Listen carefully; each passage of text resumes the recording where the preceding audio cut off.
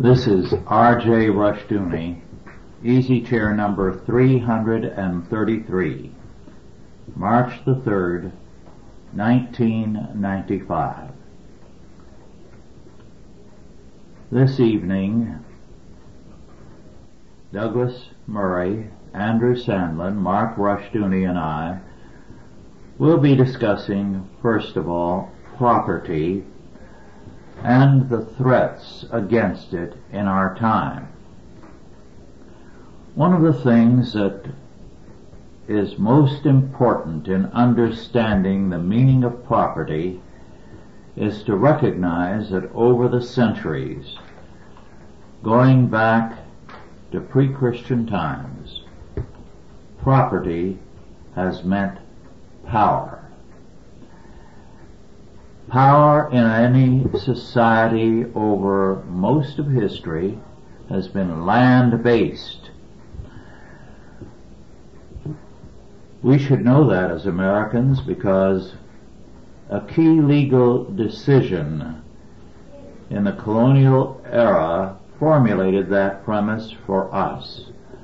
James Otis, as judge, said a man's house is his castle. Now, in so speaking, he was setting forth an old premise of English law. Throughout Europe, in fact, and elsewhere, the nobility based their power on their possession of land. There was a reason for this. You can steal gold and silver, but it's harder to steal land. If you own a chunk of land, you can defend it, you can live off of it in many cases, you can build and reside on it. The one threat to land over the centuries has been the state. By act of state, again and again, properties, real and otherwise, have been confiscated by the state. Now, we must recognize, however, that the modern era has usually chosen another means. We still have land confiscation. We do have a variety of agencies, such as the DEA, that will move in and seize a man's property, whether or not they find drugs in it. And 3 million American families have lost their properties in recent years through such confiscation. Not many of them actually had drugs in their possession.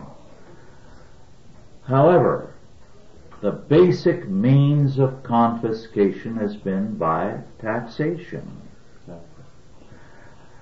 This has been a revolutionary step.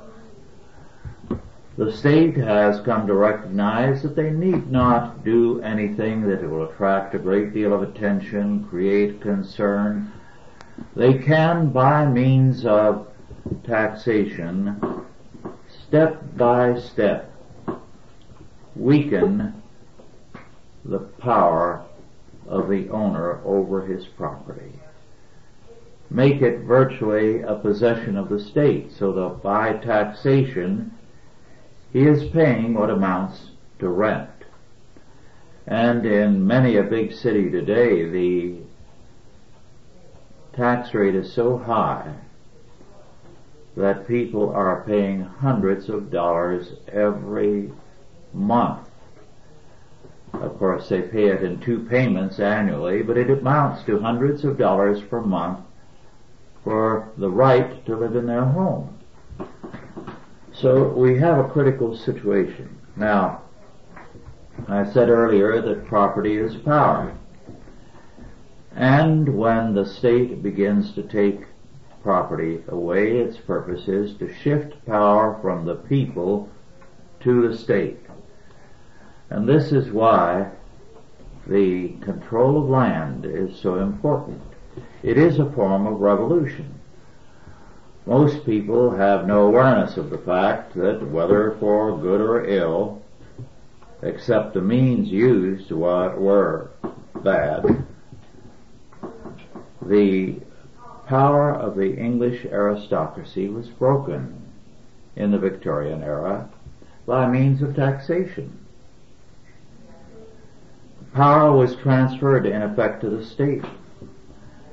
The nobility were no longer independently wealthy. Now perhaps they should not have had what they did, or perhaps they were abusing their power, but the point is they were broken by means of taxation, and this in time became a method whereby the middle classes in England were also broken. So the possession of property is a long contested matter in the history of mankind. It has been the guarantee of freedom on the part of the people in many cases, as in this country prior to the 1930s. But now it's become a guarantee of state power because its control over property is so great. Well, with that general introduction, Douglas, do you want to add anything to it or supplement it? Whatever you want to say, go right ahead. Well, I think we've been seeing a reign of terror really against the private property owner since the government arbitrarily decided to liquidate I guess it's the Fourth Amendment against search and seizure. They've been seizing property at an unprecedented rate without charges, without probable cause. All you have to do is have someone state that they saw contraband or some illegal item at your address, and in the door they come. And they, even if they get the address wrong, and they ransack and destroy your house, there's no apology and there's no repayment for the damage. In fact, the federal government is in collusion with local law enforcement agencies. I think, Rex, you and I were talking that I saw a letter from Janet Reno to local law enforcement agencies. I think it was written last year, perhaps last summer, in which she was basically stating that we will split the proceeds of assets seized with you, giving them an incentive to engage in this sort of confiscatory activity. Yeah, I think that that's where it really picked up steam, is when they found out that they were now didn't have to go to Congress to have their budgets increased. They could increase them themselves by stepping up the confiscations. But I said at the time that early on that this was a warning. The Randy Weaver thing in northern Idaho and the Waco, Texas massacre, and these are warnings to the rest of us. They're object lessons really to the rest of us. I think they were done intentionally for effect. I think they knew full well that it would get plenty of media attention and it would put the rest of our country on notice that the federal government was going to abrogate the Fourth Amendment, and now they've just abrogated the other half of it. Now you now have that any federal agency can conduct a warrantless search of your residence. I think we need to remember that property, first of all, must be seen theistically. The Bible says the earth is the Lord's and the fullness thereof. Man is playing God when he thinks he has absolute control over property. But God in Genesis, to both Adam and to Noah, and then of course in Christ as the second Adam, has given the dominion mandate, the dominion commission. So godly people should employ property for the advancement of the kingdom of God in legitimate means. This confiscation of property by means of taxation, too, we ought to remember in terms of biblical law, as Rush has pointed out so clearly in the Institutes, is a violation of the Eighth Commandment. confiscatory taxation is a violation of the Eighth Commandment, and we must constantly emphasize that point. I mean, we have a larcenous and thieving civil government, and not just in the United States, but elsewhere. Well, that's not the only means to No, taxation. it's not the only. It's by inflating the currency. Absolutely. That's a hidden tax. That's right. We were talking about income taxes, too. It's interesting. This idea of graduated income tax found a place in Karl Marx's and Engels' Communist Manifesto. They stated, interestingly enough, that one of the marks, no pun intended, one of the marks of a society in which communism was greatly advanced was a very steady, graduated income tax. Mm-hmm. Another, by the way, was free compulsory education. Yes. It's amazing. We think in the United States today that, well, we have really put communism to rout, and yet we have assimilated so much of that plank. Well, it's become a matter of style on how they execute it. Exactly. Give it a new name, and Right. But we have to go back to the idea that this really is the assault on property. Really is. We can't think merely in libertarian terms. We've got to think in theistic terms. That it's an attack on God and on the Christian faith. Douglas, you and I earlier before were chatting about environmentalism. So much of the environmental agenda is an assault on property, of course, and they have demonstrated that time and time again.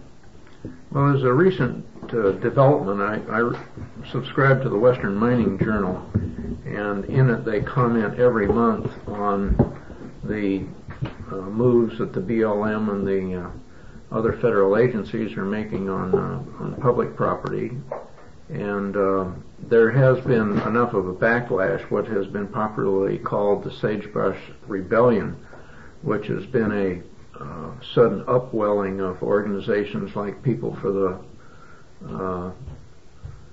Left and various other groups that have banded together, and they have begun to resist the attempts of the federal government to throw, for instance, ranchers off of, federal grazing land and this sort of thing, and taking timber harvesting areas out of production, and putting gates across roads so that you can't get to a mining property, even though people have claims, valid claims on the property.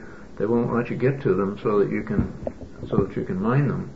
And in some areas they have invoked, like in Arizona and New Mexico, I believe, they've invoked this home rule as another effort that people have made, where there is some loophole that allows people to declare home rule and apparent independence from the federal agencies. And there have been cases where sheriffs of counties have actually gone down and stood by while bulldozer operators tore out the BLM and the Forest Service gates. And the Forest Service, people were gnashing their teeth, but the sheriff said, "You make a move and you're arrested. You're going to jail." So there have been confrontations, but they don't get covered in the press. They only get covered in the marginal media that have a direct interest in this effort. But it's turning the corner, and the other significant thing is that the Congress committees that control the money that government uses to buy, they've been very vigorously pursuing a program of buying land and putting it back under under federal control. Yes. The new Republican Congress has cut off the money for that.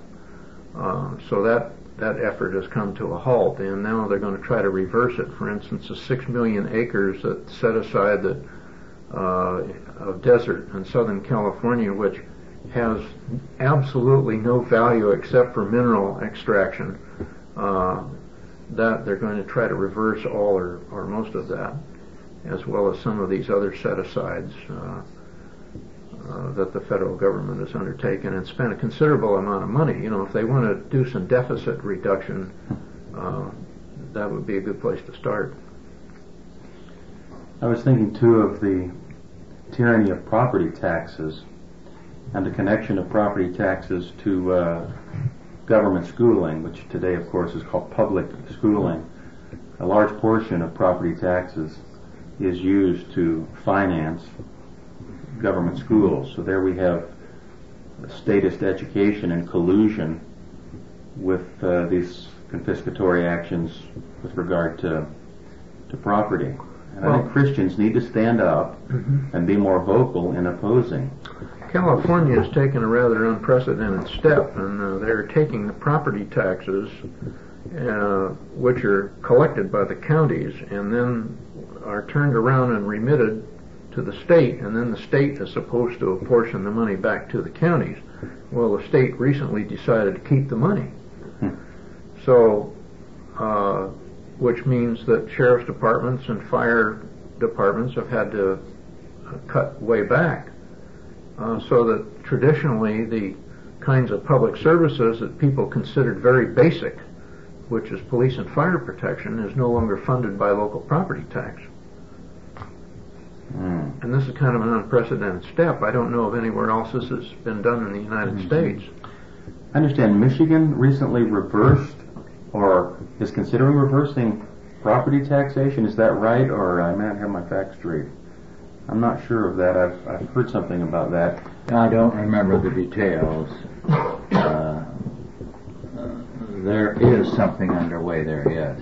I think it should be remembered that our founding fathers were quite wise when they wrote into the Constitution that the national government should not own land except for military installations such as ports and munitions depots and military bases and the such.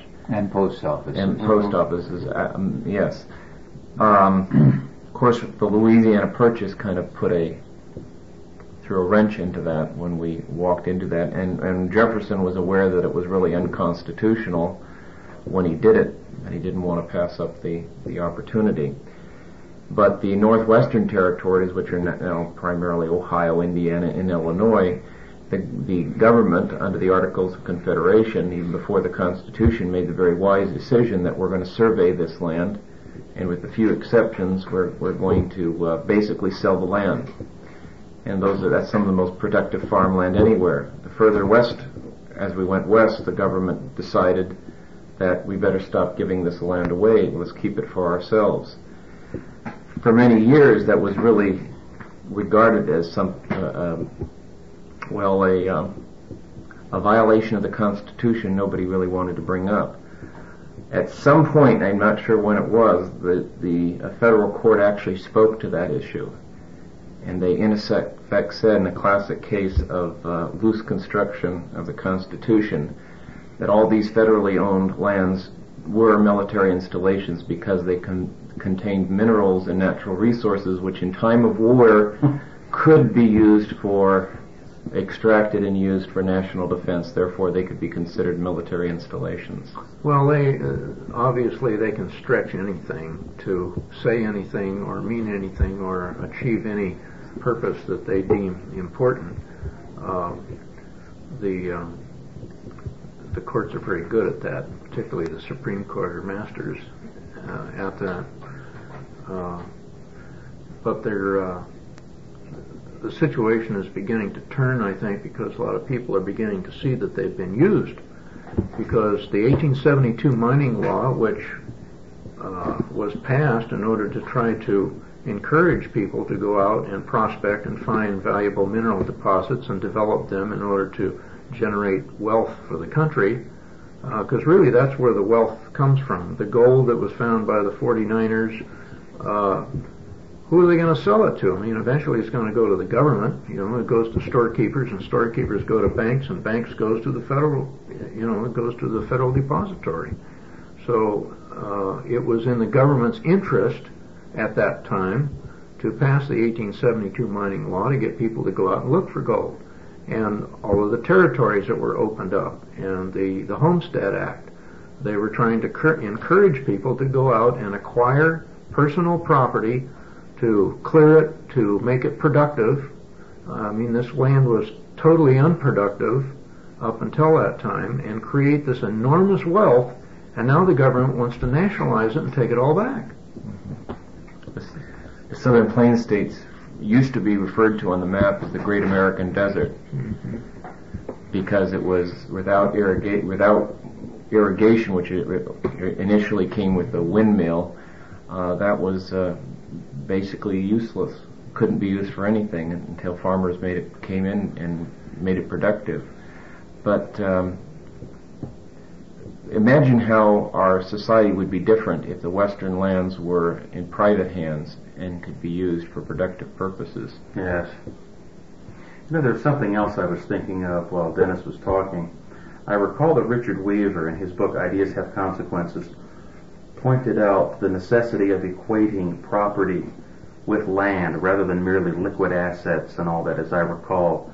And he pointed out that as we've gotten away, of course he wrote in the late 40s, but even at that time, as we've gotten away from the idea that property is in land and more in the idea of stocks and bonds and all that sort of thing, we've really destroyed the whole concept of property. And that really dovetails with what you were talking about, Mark, that we need to emphasize the idea of land itself, because God has created it. It is from there that we can receive our sustenance. It can't be worshipped, of course. It's wrong to worship nature, but nonetheless, it is a gift of God. And in our age of Wall Street brokerage, I think we need to remember that wealth does come ultimately from God, and ultimately from the land. I think the guy who was the futures trader for that Barings Bank, that British bank, he gave a whole new dimension to the term easy come, easy go. The government is also a very poor landlord on the land it owns. Maybe 6, 7, 8 years ago, there was 140,000 acres burned in the adjacent county, and most of it was government-owned land. And some of it has still not been replanted with trees because it has to go through environmental hearings. The environmentalists don't want you to spray anything that would control the weeds to encourage the trees to grow for timber purposes. The privately held land was replanted within the year, and those trees are already taller than we are. Some of the government-held land will take years to recover, decades and decades, because they're going to let nature take its course. The worst case of that is in the national parks, where they don't want anything unnatural done. If it burns, if a natural fire is caused by lightning, let it burn. They don't want fire trucks even to go off the designated roads to fight a fire.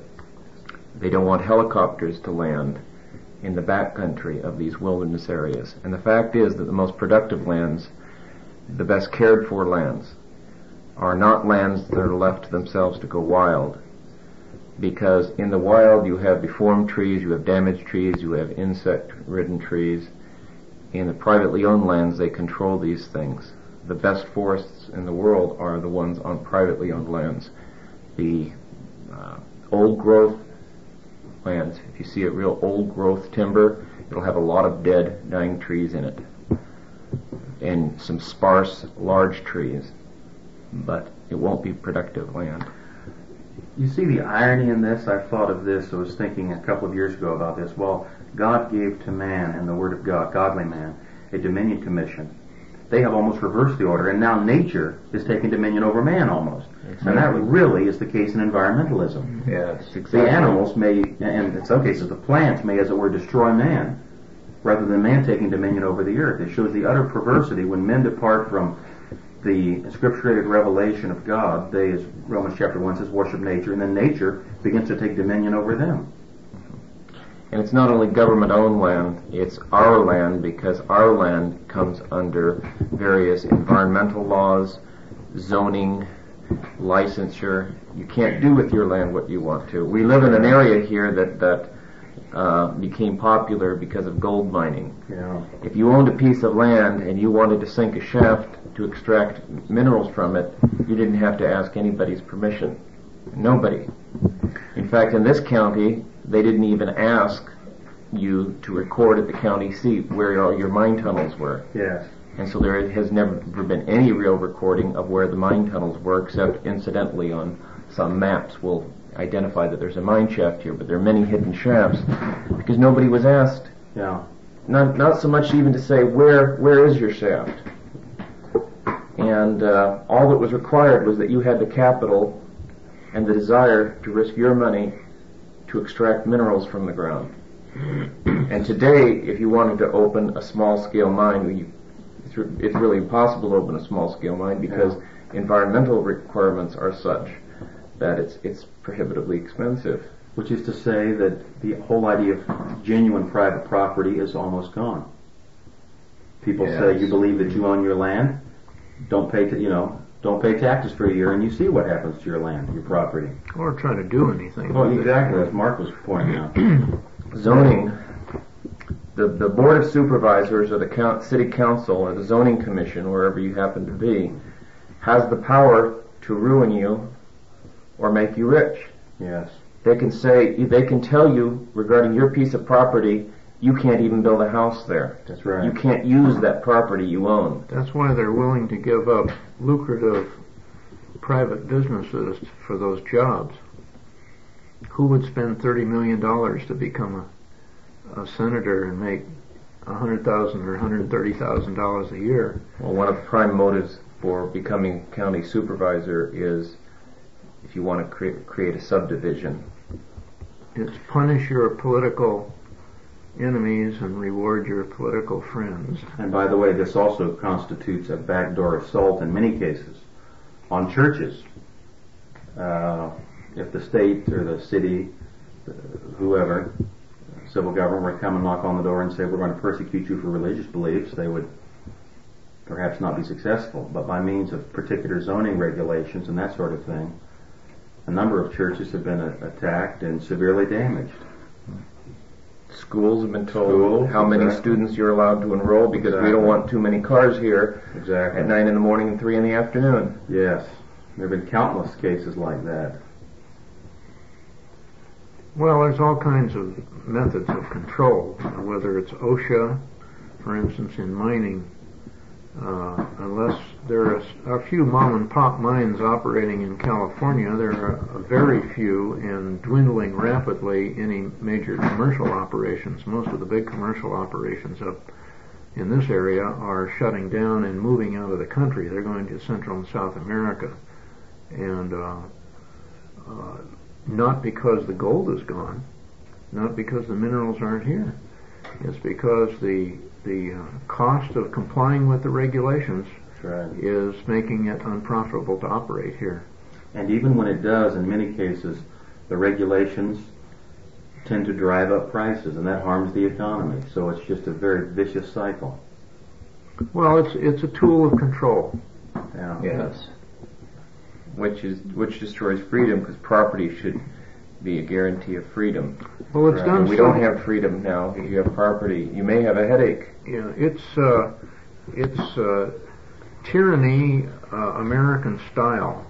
The use of legislative controls instead of is not done at the point of a gun as in China. It's done through the state legislature. Two, it tends to be anti-covenantal, and I'm thinking especially of the steep inheritance taxes. For some reason, people hate the idea, good old Democrats, and I'm not referring to the Democratic Party, but rather this pure egalitarian democratic ideal. They don't like the idea that property should be handed down through the family. Well, of course, that's an entirely biblical idea. But they despise that, and they want to redistribute the wealth to more deserving people. Well, last year, nobody left this country and renounced their U.S. citizenship during the 8 years that Reagan was in office. But since he went out of office, over 300 wealthy people have renounced their U.S. citizenship and moved their wealth out of the country. And now there is a proposal in Congress to tax you 80% if you try to leave the country. Oh, dear. That you will be forced to liquidate and you will pay the government 80% in order to buy your way out of the country. Well, that certainly is a mark of tyranny in the culture we live in. And unfortunately, as Rush and I were talking a few weeks ago, some younger people, they've always seen things this way, and they don't recognize that the culture could be any different. We need to We need to oppose this tyranny in every way possible, every legitimate way possible. Well, the best way is through education. The big problem is that people are asleep. They don't know that these things are going on, and young people have no idea that it was ever any different. Exactly. Before we go any further, I'd like to make a comment. These easy chairs began some years ago in my living room when I sat in an easy chair. But now we're in Joanna's family room around a table, and Mark says the chair is not an easy chair. It's a hard one. Well, with that behind us, I'd like to begin by saying the law of God sets forth the most property-based society in all of history. It puts taxation out of the picture entirely as far as property is concerned. It cannot be taxed. As a result, a man's house indeed in Old Testament society was his castle. And in this country, as long as we went by the biblical premise that land could not be taxed, property could not be taxed, we were a free people. In biblical order, freedom and the family are land-based. Precisely because the family had freedom on its own land which could not be taxed, you could not enter it without the consent of the owner. It was, so to speak, your own country. It was very, very basic to the freedom that we enjoyed. Very literally, property was very much in line with the feudal system. The feudal lord was lord over his land. The king had no power over him except by some kind of obligation to serve him in some reciprocal relation. Well, in this country, in terms of the Bible, the landowner was lord in his home, on his land. This is why Otis could say, a man's home is his castle. But we have whittled away at that because as we abandoned God and His law, we began to trust more in man and his law. Yes. With the result that we have created a society that makes the world safe for the state but dangerous to the property owner. That's right. Well, in essence, the land has been confiscated. All we have is in name only. We pay for the right to call it ours, but whatever is produced on that land is taxed for socialist redistribution. The property itself is taxed, and the money is used for socialist redistribution. So, in effect, we're just like tenants. Mm-hmm. That's right. I was thinking, too, of the extent to which the Christian church has become much too soft on this issue. Today, a large number of evangelical colleges, some seminaries, but especially colleges, have a campus on which the idea of Christian socialism or redistribution of wealth runs rampant. A few years ago, Ronald Sider wrote a book, yes. Terrible book, Rich Christians in an Age of Hunger, which basically was baptized socialism. Yes. Was of course anti-theonomic to the core because the Old Testament won't permit that. And then by taking out of context some New Testament ideas, of voluntary giving, which the Bible certainly supports, was able to defend this socialistic ideal. But it's remarkable how many college students, Christian college students, have no idea of the concept of a biblical view of property and have so many socialist ideas running through their mind. Well, you see this in the seminaries too, Andrew. You see it, of course, every night in some form or another on television. I heard a speaker on PBS this past week describe capitalism as a form of theft. So the anti-biblical thinking is rampant in our culture. It is militantly opposed to property. Yes. Some years ago, Count Erich von Kuehnelt-Leddihn wrote a book on equality, which he is at present revising and enlarging. And there he made clear, following the lead of de Tocqueville about 150 some years ago in his analysis of the United States, that if you assert equality as your primary virtue, you're going to destroy freedom. Absolutely. Because you cannot tolerate what freedom permits. Exactly. Inequality. Some people getting ahead, others too lazy to get ahead, or for some reason or other, failing to get ahead. That's right. So our emphasis on equality is destroying freedom in the United States. Absolutely. And you're right, Tocqueville was so clear about that, and he was so prescient in warning of that problem in a democracy that so emphasized the necessity of equality. And that, again, the idea of equality is a blatant attack on the Word of God. The equality the Bible teaches is the equality of the sinfulness of man, original sin. It certainly does not teach that all men have the same abilities, the same wealth, the same lot in life. And the attempt to equalize all of those things will always require a loss of freedom. It is interesting that there is a manufactured quote from de Tocqueville to the effect that America is free because it is Christian. He never made that statement, although he had some very fine things to say about Christianity in the United States.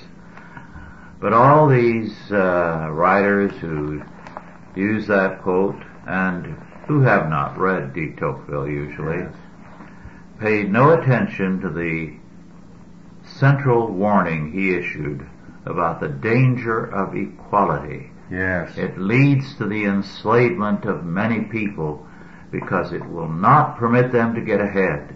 It steals them of that which they have made, because it will have no man better than anyone else. And he, of course, spent several chapters talking about the tyranny of the majority, Yes.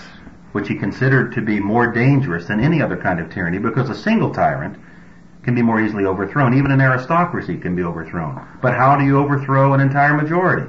Well, one of the facts that very few people are ready to face up to is that the French Revolution supposedly overthrew the tyranny of the monarchy. But the tyranny was small compared to what followed the French Revolution and has prevailed since in France. They have never had as low a rate of taxation as they had under Louis XVI. And one thinks immediately of Orwell's Animal Farm, Yes. the story that usually revolutions that subvert tyrannies are almost always more tyrannical than the supposed tyrannies that they have subverted. Yes, one of the proclamations that developed in Animal Farm when the pigs took over, I believe, and their motto was, all pigs are equal, but some pigs are more equal than others. Yes. which indicates too his knowledge, and this is the knowledge that all should have, that an idea of absolute equality is just totally utopian. Yes. I mean, communism is a prime example. There was always the elite, always the party leaders, and of course they would claim otherwise. But it's just an impossibility. The gap between the rich and the poor was greater under communism than under the Tsars. Yes. And we've got to get back to the idea of recognizing that this is all an inevitable result of hatred for God's law and the hatred for Christianity. Yes. And two, we talked about the fact that God owns everything, but statist man doesn't like that. He wants to be the sovereign. And the true ultimate sovereign owns everything. Our God is sovereign, absolutely sovereign, and thus controls all things. But man dislikes that, and so he wants to reorder things, including property, according to his own dictates. Interesting, even in the Garden of Eden, God told them there's this one tree you can't touch. Yes. Can't keep your hands off of it. Yes. Exactly. And of course, that's what they resented. Ye shall be as God. You're going to be equal to God. It's not surprising then, as Rush sort of coined the term the Messianic state, as the state wants to play Messiah. It wants to control property, all property, and it does to a greater degree than we even today recognize. And of course we probably should bring up the idea of voting, because as was pointed out by Dabney and many others years ago, the whole idea of universal suffrage can easily be turned into a means of confiscation from the rich. And it's happened time and time and time again. It happens in all revolutionary situations. But it's remarkable, especially in our society, Democratic politicians, but many Republicans too, tend basically to buy votes that way. If you will vote for me, I'll tax the rich and give you some of their money.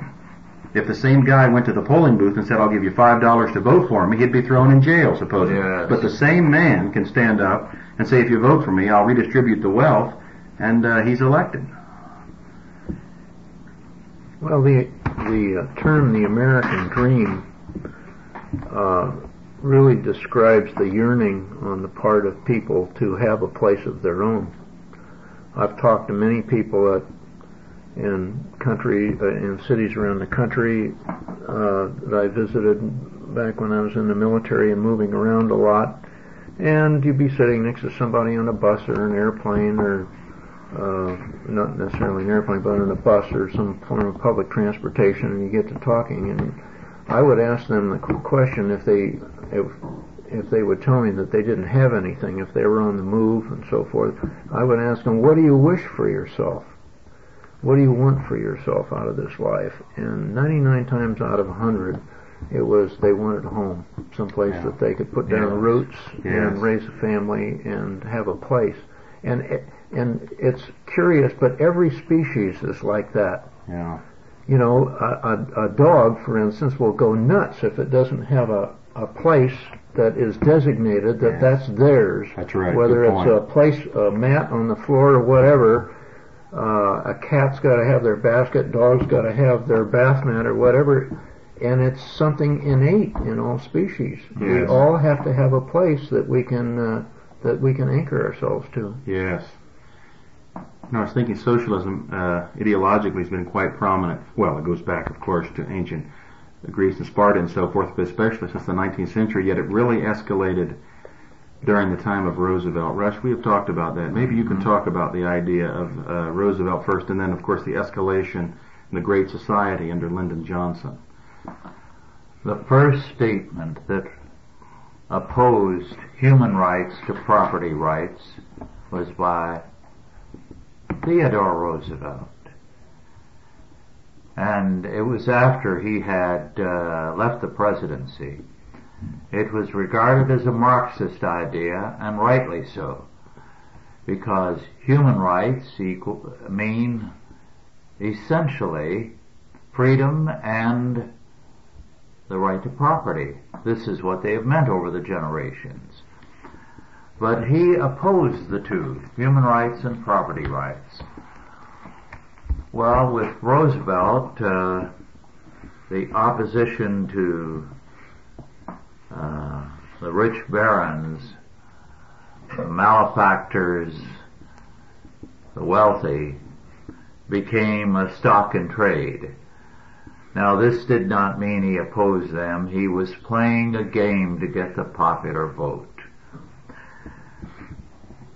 This, however, became endemic to our society, and one president after another has since then worked to increase taxation on the wealthy and on the middle class in the name of the people.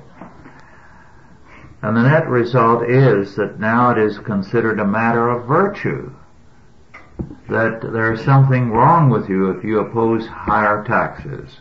Yes. So we have seen the steady loss of freedom under this banner of the people and the people's rights, meaning the people's rights to what you have and what I have. And it's not it's not surprising that a number of the communist dictatorships really latched onto that word, the people. Yes. Edmund Morgan wrote "Inventing the People" a number of years ago, tracing that concept. But what it really means, and I can't remember the title of the book that I was reading, was talking about Rousseau and his concept of the general will, which is basically the idea that those in charge, the elite, will determine what the quote general will is and act in the name of the people. And they don't mean that the general will is who gets the most votes or what people want. They know what the people should want, and that's the general will. So there's always a character of elitism in this. Yes. Virtually always a character of elitism, that there always will be an elite that will determine how the money will be confiscated and spent. The insistence on equality over the centuries has been the central premise of one great tyranny after another. There's I think a change, though. You know, that's the ship of state turns very slowly, like a ship at sea, but you can see here and there little flashes of bright spots. For instance, in public housing projects in major urban centers, where the housing projects in many cases, where as long as they remain under government control, have just gone right down into the mud. You know, they're destroyed, they're crime-ridden, people are afraid to go outside, all the windows are barred. I mean, they're as much in a prison as any criminal that's been sentenced to a penitentiary. But in those cases where the residents of those complexes have taken control and the government has allowed them to take control, suddenly the weed-infested areas turn into gardens, the graffiti gets painted out, they in effect create their own community, they have their own policing that patrols the area and keeps the criminal activity, minimizes criminal activity, and they figure it out for themselves. Yes.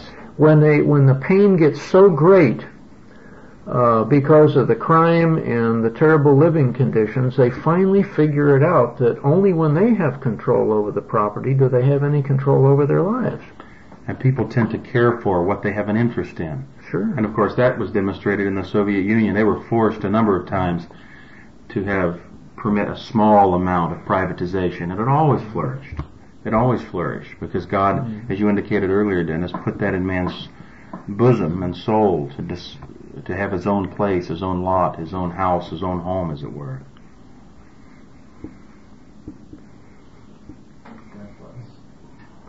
Well, the future of private property at present in the United States is not good. However, one hopeful sign is the growing rebellion. You referred to the Sagebrush Rebellion. It's amazing how little of that is reported. Well, they're afraid because they're afraid to educate the people that there's even an opposing view, much less discuss the merits of the issue. Yes. There are dramatic stories connected with the Sagebrush Rebellion, but they don't get out. Well, the alternative press is what has spread the word, and Yes. that's all these organizations have newsletters, and they're networking through computer bulletin board Yes. systems, and really the state is doomed if they think that they can maintain this monopoly on information, because it's absolute idiocy. I could not agree more. That's right. Because people are going to find a way around it. How are they going to control the internet? How are you going to regulate the internet? I mean, even the Russians, with total control, still had clandestine bulletin board systems over there. Exactly. I mean, they found a way, whether it was by amateur radio or by citizens band radio or running wires between apartment houses and people networking and talking to each other. Even at the point of a gun, people will find a way around it and will communicate ideas and discuss issues. Right. So for our government to assume that they're going to maintain a monopoly on information and try to blank out opposing views or discussion of issues shows how really mentally retarded they have to be. Mm-hmm. And bureaucracy is always, always, always inefficient when compared to the private sector, comparable action in the private sector. And for that reason, long term, it just cannot survive. Russia's right, short term, it does not, but long term, not only because of our post-millennial vision, but merely looking at the facts as they are, I don't think it can survive. Well, it was interesting on the reservation how the Indians regarded the federal agents as not even half-wits. Not that good. Yes. They had all kinds of private and often very crude jokes about people who would work for the government. Now, a few would be singled out occasionally, and every so many years they'd say, we had one man, he was good, but he didn't last long. Which is true. I know that after the war, a very fine young man came out of the military. He was a soil conservation expert, and he became the first soil conservation agent on that reservation, and another one as well.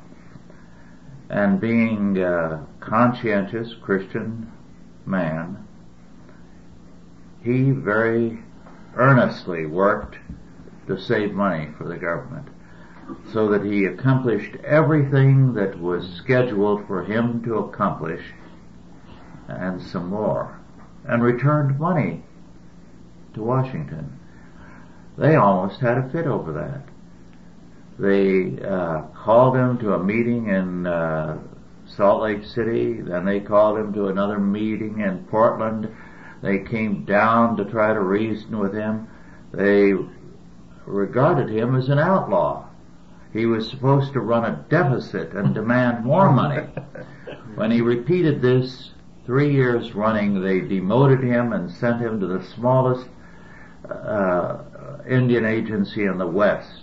And then he finally wound up out of the service. They couldn't tolerate him. Nowadays, if you handle a budget in any public agency and you wind up with a surplus at the end of the budget period and you turn the money back in, I mean, it's almost considered un-American. They look down their nose at you. I have a question for our panelists. Is there any government agency that should not be privatized? Can you think of one? I can't think of any. I can't. Most of them need to be abolished because Exactly. they serve no useful purpose. Exactly. Well, the main functions of government are to provide justice and defense. That's right. And these things, some things I think ought to be a function of the government, because justice ought, although there can be many private agencies that administer So maybe justice. like the armed forces and FBI perhaps, maybe. Maybe, yeah. Definitely the armed forces and certainly the courts, I think, Yeah. ought to be. or there ought to be some courts that are part of the government, because the government ought to represent justice. I think if there was any mistake made by the framers of the Constitution, they put in too many vague terms that could be interpreted many different ways. Mm-hmm. It became a kaleidoscope of generating government control. The words promote the general welfare. I mean, how many federal agencies hang their hat on that one? If they would specify, for instance, provide for the common defense, that's pretty clear. Everybody understands what that entails. But when they use some of these other vague terms that open the door wide to interpretation, that's where we got into trouble. But to be fair to them, I think we can't look back with hindsight and expect them to have anticipated all that has happened since then. On top of that, the courts don't need anything in the Constitution to make weird interpretations. They just make it up as they go along. Yeah. I like the story, a true story. In the early days of the country, the Supreme Court, like Congress, met for about 2 weeks every year or every other year, and it was because not much was expected of the federal government. The people did everything themselves. Yes. Well, the Supreme Court, meeting in Washington, in days before air conditioning, whether it was hot or cold, they felt that the remedy was rum. Mm-hmm. So they'd send out for rum very often, and they got criticized for it in the media. The newspapers started speaking about the heavy drinking, supposedly, that was going on in the Supreme Court chambers. Not that anyone ever got drunk. So they became very self-conscious about that and decided that they would not drink unless it were raining and chilly. So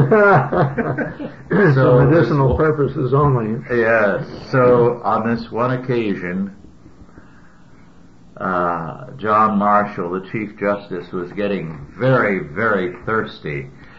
So he told Justice Story to go and look out of the window and see if there were any sign of clouds and the possibility of rain. And Story came back and said, "I can honestly say there is no possibility of rain." And Marshall blew up and he said, "Story, that's the poorest legal opinion I have ever heard. Our jurisdiction is the whole of the United States, and it has to be raining somewhere. Bring on the rum." Well, thank you all for listening, and God bless you.